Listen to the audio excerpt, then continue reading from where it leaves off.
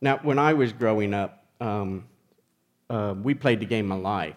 Y'all play the game of life? And I think back on that, and I think about what wonderful lessons I learned from that game. Yeah?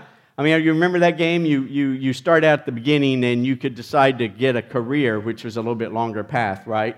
But you weren't guaranteed that you were going to get that job as a lawyer where you got $50,000 a year instead of that job as a teacher where you were going to get $10,000 a year. And so you had to decide, because there was a bonus for getting to the end first, as I remember. So you had to decide if you want to take that little longer path, or were you going to gamble and go this other way and maybe get a little less money each payday, but get there first, right? And so the goal of the game was to get to the end with the most money. But just in case you didn't get to the end with the most money, do you remember what the options were when you got to the end? If you were afraid that somebody else was going to finish with more money than you, you could take everything you had, you could place it on one number, and you could spin the spinner, and if your number came up, you won. If not, you went to the poorhouse, where you stayed while you watched everybody else finish the game. Does that sound familiar? And so what I learned about that was, so if I get a little less money, I need to gamble with it more. So, I need to take a little bit more risk so that maybe I can have more money at the end than everybody else. And of course, if I got the bigger payday, the goal was to hold on to it and not to spend any of it, right? What wonderful lessons we learned from the game of life. Maybe not. But if we think about it, isn't that often how we live life? Don't we live life by those rules often, if we think about it? We get in our mind that all of our security and our happiness is all tied up in how much money that we have, or what status we get to, or how many possessions that we have. Don't we? And so while it was a wonderful game to play, I wonder if it didn't mess up my mind. And maybe it's the whole reason we live in this upside-down world is because of the game of life and Monopoly. Well, maybe not. We probably invented those games because we like to play them, huh? But you see, if we're not careful, if we live life the way we play the game of life or the game of Monopoly, intentionally or unintentionally, we find ourselves shaped and formed in a very convoluted way. And in fact, we create a world which I argue is upside down. It is not the way that God intended it to be. And if you don't believe me, let's see what Jesus has to say. We're going to take a look at chapter 6, beginning in verse 19. Hear these words from Jesus. He's in the middle of this Sermon on the Mount. He's just talked about not having this showy religion, not practicing almsgiving or prayer or fasting in such a way that we seek to get the praise of other people. And instead we seek to please and to honor God, that our motives be because we love God and God loves us.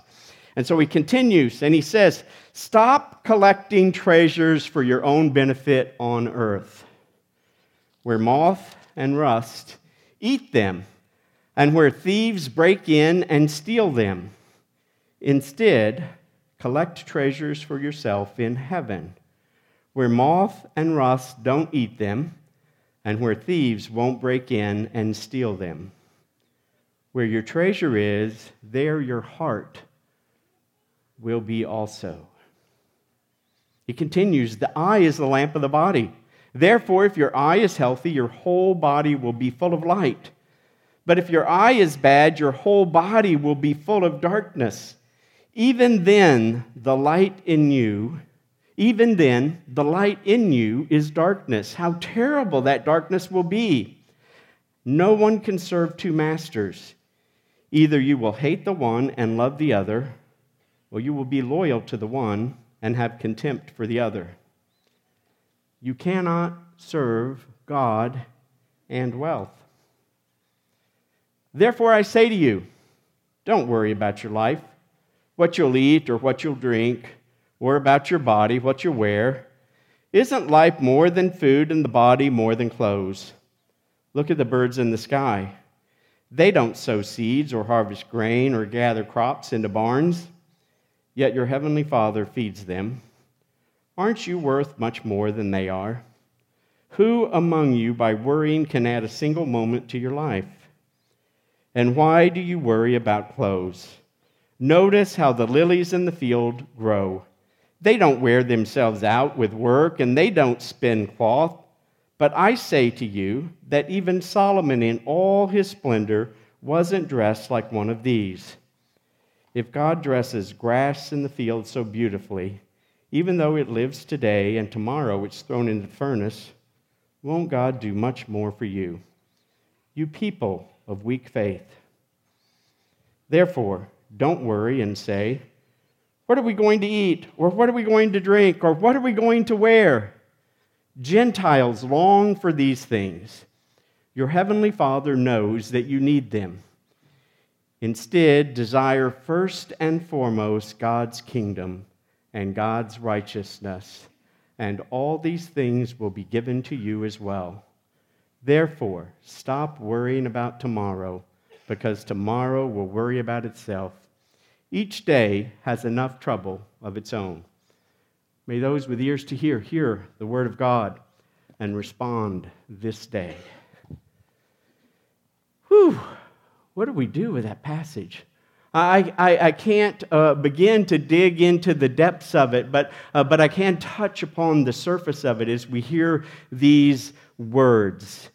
Now, and as we begin, I think it's important for us to get, I don't think Jesus is saying that we just stop working or doing anything like that, and we just pray and God will take care of us and we don't have to make any effort.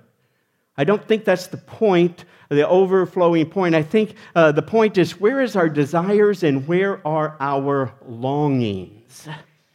What is it that we think is most important? What is it that we think will make our lives successful? What is it that we think will bring us happiness and contentment? I think that's really the underlying issue that Jesus is trying to get at. But Jesus doesn't mince any words here in this sermon. He says that where your treasure is, there your heart will be. Not where your heart is, there your treasure is. Where your treasure is, there your heart will be. In other words, that thing that you desire, that thing that you strive after, that you think brings happiness and success, however you might define that, that will be the focus of your heart. And just if there's some confusion, and he puts this thing in there about a good eye and evil eye that kind of makes us scratch our head, like, what is he talking about? But at the end, he says again, you can't have two masters. You can't serve both wealth and God. And again, I think this example of the eye is he is saying, if the desire of our eye, if the desire of our hearts and our minds is something good, then that which is in us will be good. But if the desire of our eye is envy and greed and status, then it will create darkness within our whole being. I don't think in the Western world that we necessarily believe that. I think often in the Western church, we have convinced ourselves that we can serve God and we can serve wealth. We can serve God and we can serve the American dream. We can strive after God and we can strive after the American dream, and all is well. Don't we? Don't we convince ourselves that we can have it both ways? And Jesus says, no, you can't.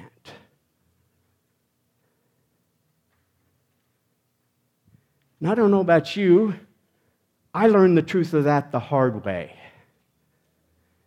When I was a teenager, I was a part of the youth group, and I loved God, and I wanted to please God. I wanted to do God's ways, and then it got time for me to graduate from high school.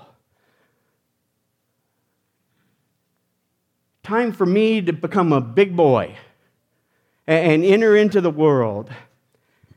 And my thoughts began to be, so let's see, where can I make sure I get a job? What career can I ensure I get a job? What career can I ensure that I make pretty good money? I don't. A teacher at $10,000 a year. No. The Game of Life has told me I need to be something where I can get $50,000 or $60,000 a year. And so, in thinking about a career, I didn't even ask myself, how has God gifted me and shaped me?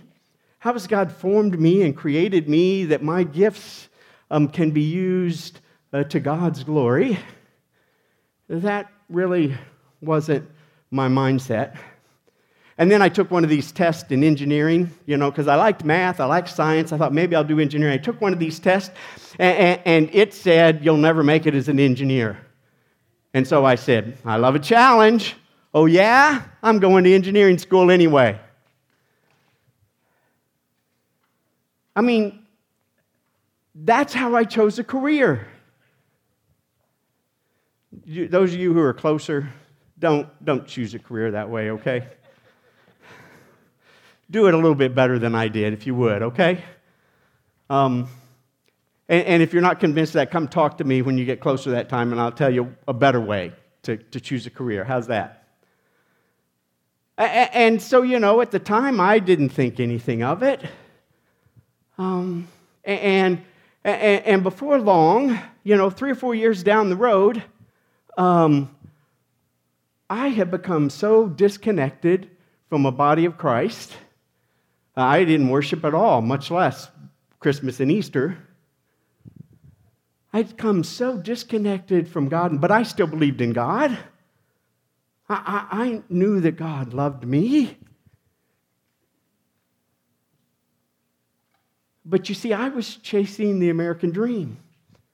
I graduated from college, went to get a master's degree. Somewhere along there, I met somebody and married them. Oh, it was Deb, don't worry. We had kids. We both had careers. We're living in Chicago. Life is good. By standards of the American dream, we had all you need. We had 2 kids. We had cats too. Yeah, we had animals. We had pets. We had 2 kids. We had pets. We had a 2-car garage house. Had a house bigger than my parents were living in after, 40 years of working. I mean, our first house was bigger than the house they were living in at the time. Both of us were working. We were had good jobs. Were being promoted, well thought of. Life was wonderful. Not really. The American dream, it was empty. It was empty. The happiness and the contentment and the desires they were not there. All that was there was more anxiety. I think that's what Jesus is saying in this. He says, you see, if you seek after those things, and you think they're going to bring you happiness and contentment, what you discover is that when you seek after the wrong things, all they do is create more anxiety. Because if we think money and wealth is the most important thing and we chase after wealth, you know what? I have never seen somebody whose sole focus is wealth who says, I got enough. Now, I'm not saying I haven't seen wealthy people that don't say they have enough, but the wealthy people who say that aren't seeking after money for money's sake. Do you hear me? There's a difference. But what I found is that seeking after the American dream instead of seeking after God created more emptiness and more anxiety. And it certainly didn't deliver the happiness and contentment that I so longed for.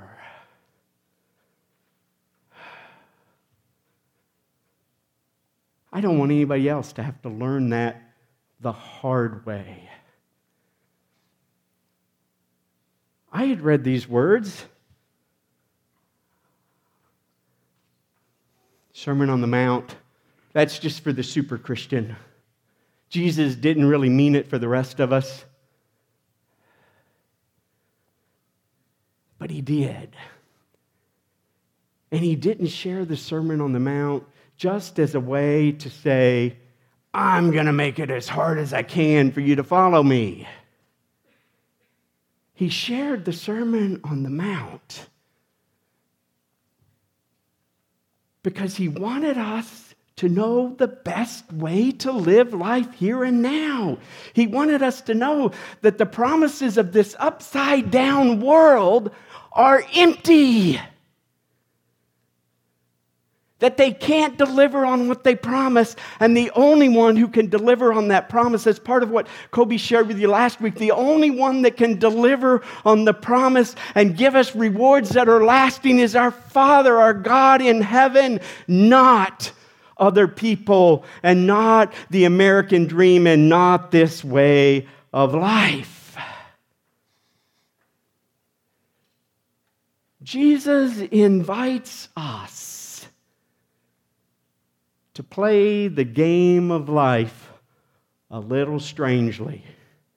Can you imagine getting out the board of the game of life? And you are the lawyer. Yes! And every payday you get $60,000. And you say, oh, here's 10 for you. And here's 10 for you. Whoa!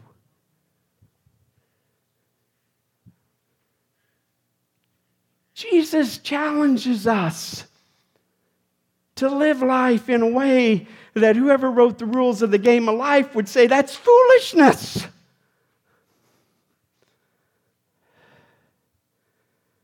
God invites us to live life in a way that we can experience true happiness and true contentment. And I think what he says is, you know what? We're put together in such a way that we can't even experience wholeness and contentment until we learn to live generously. That seems so bizarre because the world says, no. Learn to accumulate enough for you. And then if you got anything left over, you can give it. Use your resources to make sure you get ahead.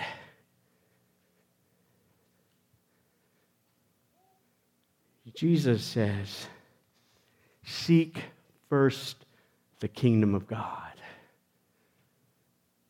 And seek God's justice and righteousness.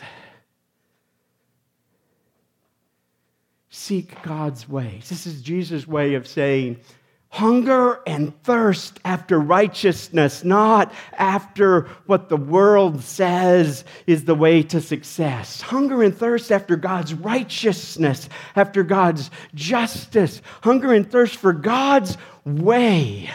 And God's love to be made known in the world in real and tangible ways. Hunger and thirst after it in such a way that you live life differently. You live life in a way that shares that love and that grace, and yes, our very resources with other people so that they might be blessed. And Jesus says, trust me. And I don't think he's saying, trust me, stay at home and watch the Chiefs all the time and all will be well.